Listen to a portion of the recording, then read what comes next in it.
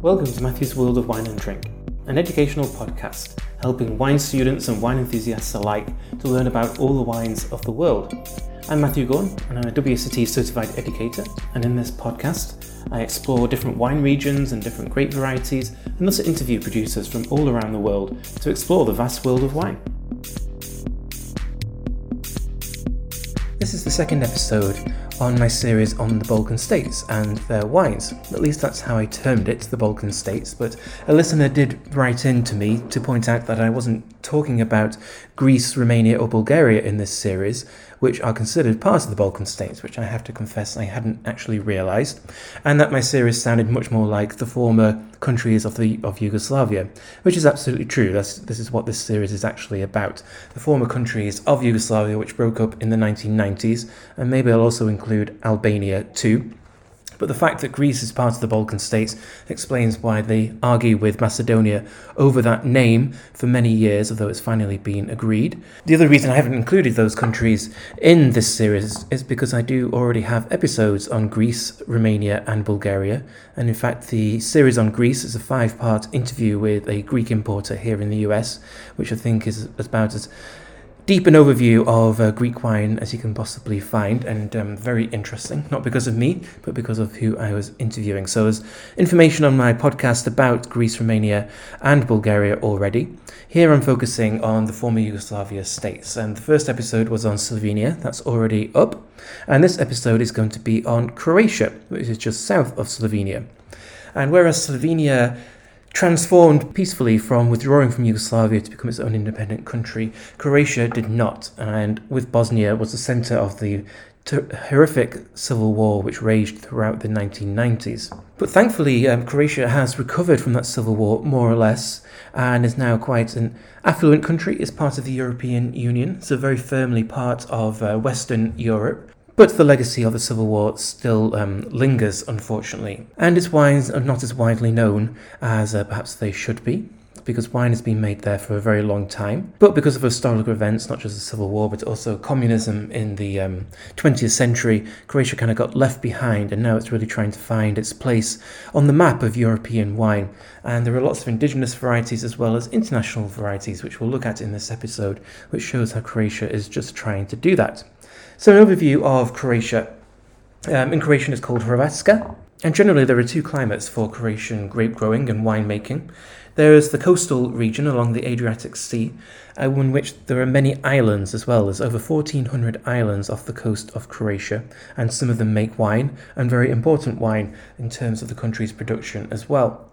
And this coast and the islands are very beautiful and attracts lots of tourists. So Croatia has a population of just over 4 million, but it attracts over 10 million tourists a year, so over 2.5 times as many tourists as there are local residents in the country. So extremely important to the industry and to the country, and a lot of those tourists are visiting the coast and the islands. So though the wine production of the coast and of the islands is only 41% of production, that's what tourists are being exposed to. And if you find Croatian wine internationally, it's often from the coast or from the islands for that reason.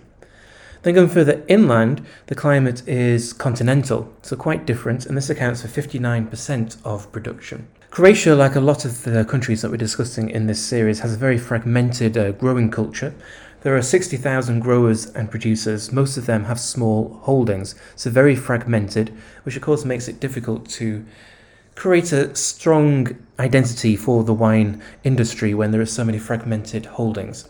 However, 30% and more of production is by one producer called Agrokor, so they do provide quite a solid representation of Croatian wine, but arguably the smaller producers are much more interesting. So it is a case of them joining together to promote their different regions and styles of wine, even if their production is quite small. So a brief history of Croatia. Modern grape growing began under the Habsburg Empire in the 19th century. Previously had been part of the Ottoman Empire, which restricted grape growing and winemaking. But under the Habsburg era it grew until phylloxera hit Croatia, which suffered quite badly. And then after that, the 20th century was dominated by war and communist rule. And under communism, Croatia had centralized collectives making wine rather than small independent producers, no real emphasis on quality. And then with the Civil War in the 1990s, the big legacy now is that a lot of land is still considered to be minefields. In 2013, so 10 years ago, 630 kilometres of agricultural land were classed as minefields, so very dangerous. And so there is that legacy in Croatia in having to farm the land very, very carefully and being aware of what might be under the land. Croatia has also received quite a lot of publicity in recent years because of Zinfandel. So back in the 1990s, Zinfandel was found to have the same DNA as Primitivo in Italy, in Puglia, southern Italy, which drew a lot of attention to Puglia, a poor, rural, neglected region, and Primitivo has become much more planted because of that. But they're not exactly the same grape variety, they're just very closely related, and so more research was done, and in 2002, there were 9 vines found in a small village in Croatia, which were also DNA identical to Zinfandel. And the relationship between the vines that they found in Zinfandel meant that they had a common parent, and this was discovered to be Triptidrag eventually, which is a Croatian black grape variety grown slightly further inland.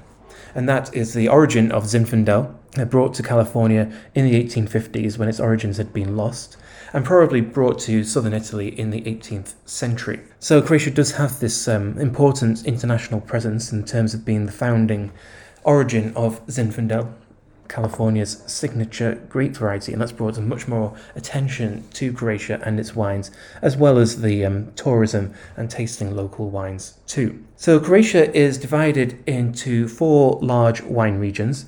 They used to have quite complicated Croatian names, but they've simplified it a bit to help purchasing and consumption. And there are 2 inland areas. One is called Croatian Uplands and Slavonia, and the other is called Croatian Danube. And then there are 2 coastal areas, Istria and Kavarna, and Dalmatia, further to the south. And these areas are divided into 12 subregions and 61 wine districts. And then there are 3 wine categories. Premium quality wines are called Vrhunsko vino, quality wines are called Kvalitetno vino, and these are both classified as PDOs under the EU classifications. And then there are table wines, which are called Stolno vino, which are unlikely to be found outside of the country. There are an estimated 200 different grape varieties planted in Croatia, with about 40 of them identified as indigenous. And indigenous is a bit complicated because Croatia, especially coastal Croatia, has a strong geographical and cultural and climatic relationship with Slovenia to the north and also Friuli to the northwest, which is in northeast Italy. So as discussed in the episode on Slovenia, Slovenia has a strong relationship with Friuli, a lot of overlaps between the two, as does north coastal Croatia, particularly Istria, which actually used to belong to Italy. So quite a few of the grape varieties discussed in this episode will also be found in Slovenia and northeast Italy too, but indigenous to that area. Think of them as Adriatic grape varieties rather than particular to one country. So let's look through these different regions, starting with Istria and Varna. So this region has a mild climate, has Mediterranean influences because it's on the Adriatic Sea, but there is cold air flowing down from the Alps. So a very nice mixture of the warm influence of the Mediterranean climate, but cooling influence from the Alps. And its climate and its culture very shared with northeast Italy and Slovenia, as mentioned. The soils are iron-rich and therefore quite red, and most of the wine is white, particularly from Malvasia istarska, which is the same as Malvasia istriana in Italy, which is grown in Friuli. And so part of the Malvasia family, you can listen to my episode on the Malvasia family. There are 18 different versions of Malvasia, many of them not actually related to each other, just given that name because it's an historic way of naming a grape variety. But this particular version, Malvasia istarska or Malvasia istriana, is local to the Adriatic regions of Croatia and Friuli. It is the third most planted variety in Croatia, with nearly 2,000 hectares.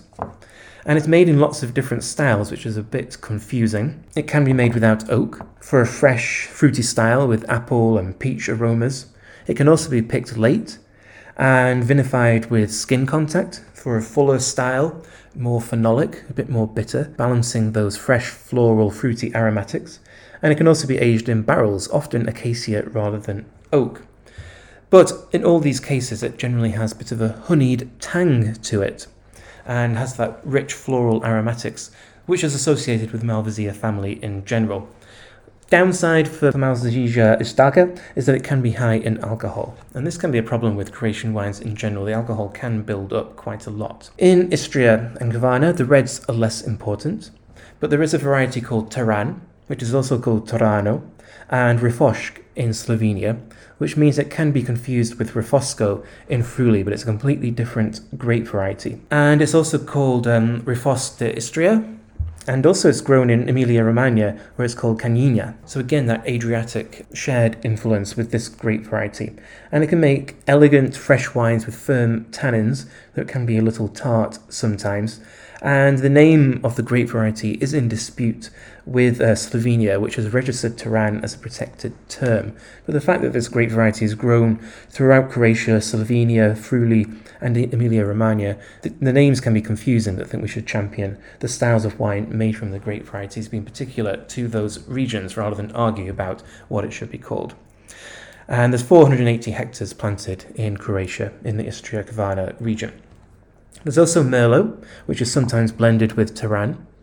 And then there's a grape variety called Muscat Momjanski, which is indigenous and found locally. And it's usually a medium sweet or sweet white, and is usually just found in the area. And then there's the island of Krk, K-R-K, no vowels. And their speciality is the delicate white gelatina, which is a high-yielding grape variety, and it has been revived since the 1990s, and there is a clonal project to help identify the best versions of this grape variety, maybe limiting yields but maintaining quality, and replanting those clones to revive the grape variety. And it's dry white wine and very refreshing, and there's also some sparkling wine made from gelatina too. Moving further south to Dalmatia, which goes all the way to the border in the south with Montenegro. And here the islands are very important, and there's 4 in particular: Korčula, Hvar, Vis and Brač. And here the vineyards are steep and rocky. The summers are sunny, and there's quite a lot of indigenous varieties, really giving identity to these wines. So the second most planted grape variety in Croatia is Plavac Mali, which is related to Triptidrag and therefore to Zinfandel, but it is different. And it has over 2,000 hectares of plantings. And there are 2 appellations for Plavac Mali, Dingac and Postup, from the seaside terraces of the peninsula, and also the island of Hvar. And those best wines are on the steep, sandy terraces above the Adriatic, and sometimes these wines can be off-dry to balance the tannins. Then there's also Krelnjak Kaštelanski, which is the vine which is initially identified as being the same as Zinfandel. There were just 9 vines at the village of Castella, which is near Split, which was discovered in 2002, shown by DNA profiling to be Zinfandel, but descended from Triptidrag. And Triptidrag is the grape variety which has a lot of descendants in the indigenous Croatian grape varieties. And Krelnjak Kaštelanski just simply means black grape from the village of Castella. No one really knew what it was called. There are only 9 vines, but it's been planted much more widely because of its identification and association with Zinfandel. So a very important discovery, and this grape variety, which is still named Krelnjak Kaštelanski, is one that you may find internationally because of its association with Zinfandel. They're not quite as fruity or ripe, a bit more tannic, not quite as high in alcohol. Very interesting comparison with Zinfandel, because it still has that floral, spicy, kind of blueberry aromas to it. And Krelnjak Kaštelanski is a parent of Plavac Mali, so all part of that Zinfandel-associated family. Another great variety in Dalmatia is Babic, which is also grown on stony vineyards on the coast near Šibenik, and also the hillsides of Primošten, which is UNESCO listed.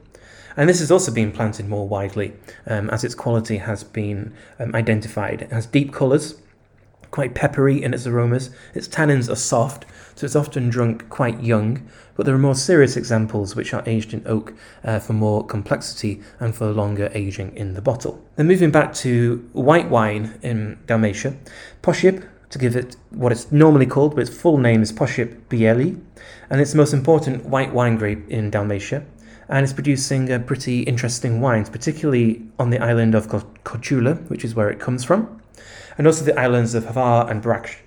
And it produces quite full-bodied wines, which are fresh and rich and ripe. And there's 450 hectares of this grape variety planted.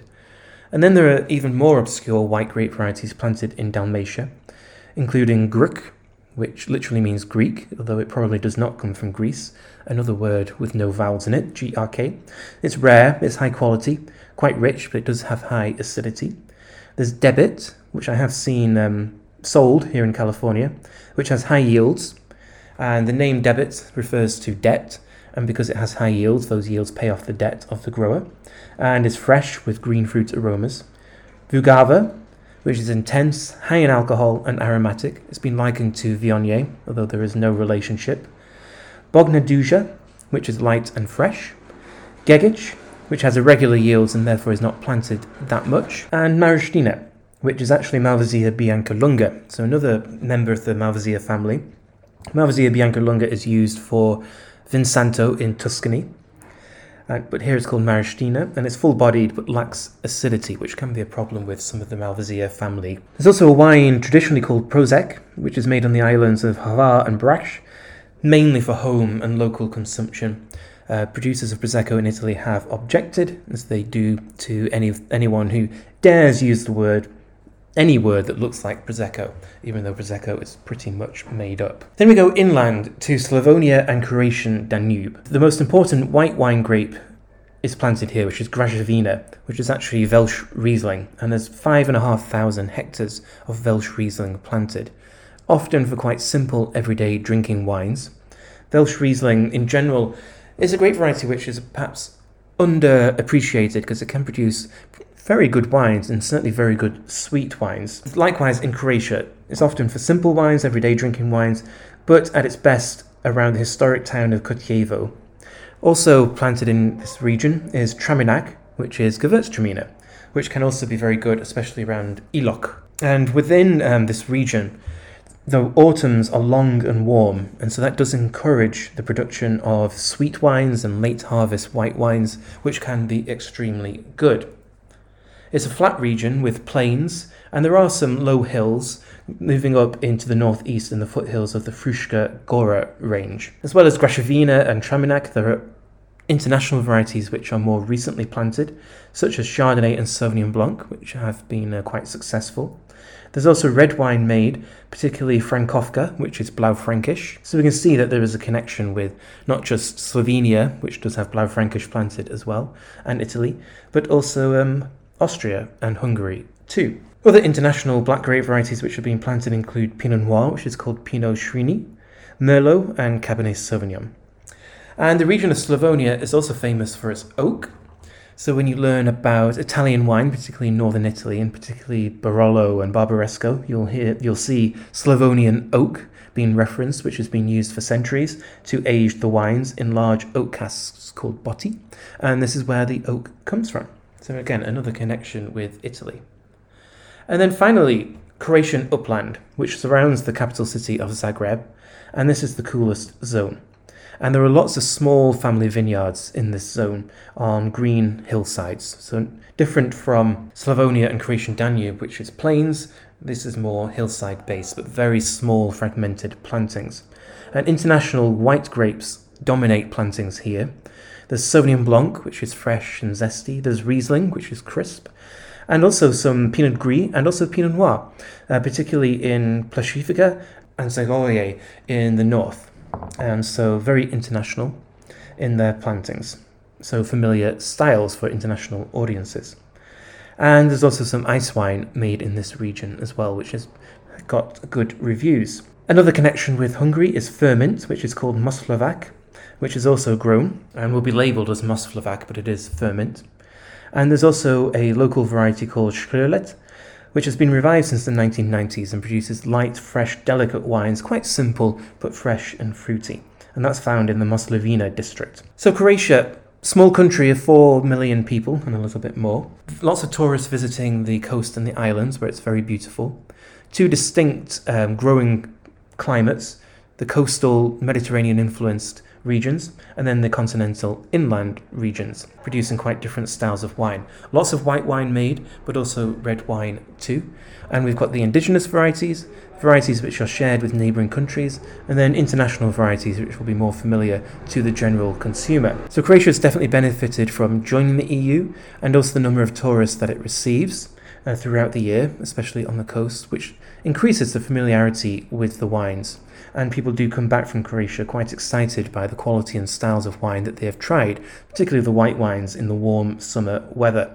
However, Croatian wine internationally can be quite expensive, and it can be difficult for Croatian wine to compete with all the many countries around the world producing wine at maybe slightly lower costs. And so I think with Croatian wine, you do have to kind of really want to buy it and drink it if you're going to pay a little bit more for it. And having visited the country where it will be a little bit cheaper, it remains to be seen how much people retain their buying habits when they return to countries like the UK, where the wines are more expensive than other alternatives. So still, but not necessarily an uphill struggle for Croatia, but it's got a lot of competition internationally. And so still needs to find a stage for its wines internationally.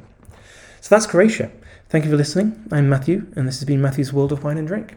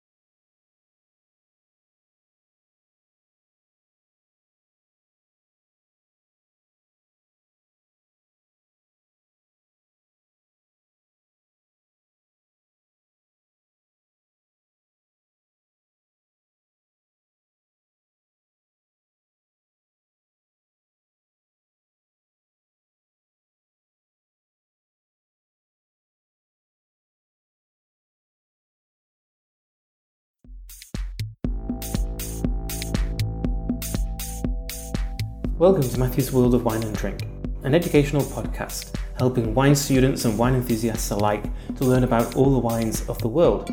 I'm Matthew Gorn, and I'm a WSET certified educator, and in this podcast I explore different wine regions and different grape varieties, and also interview producers from all around the world to explore the vast world of wine.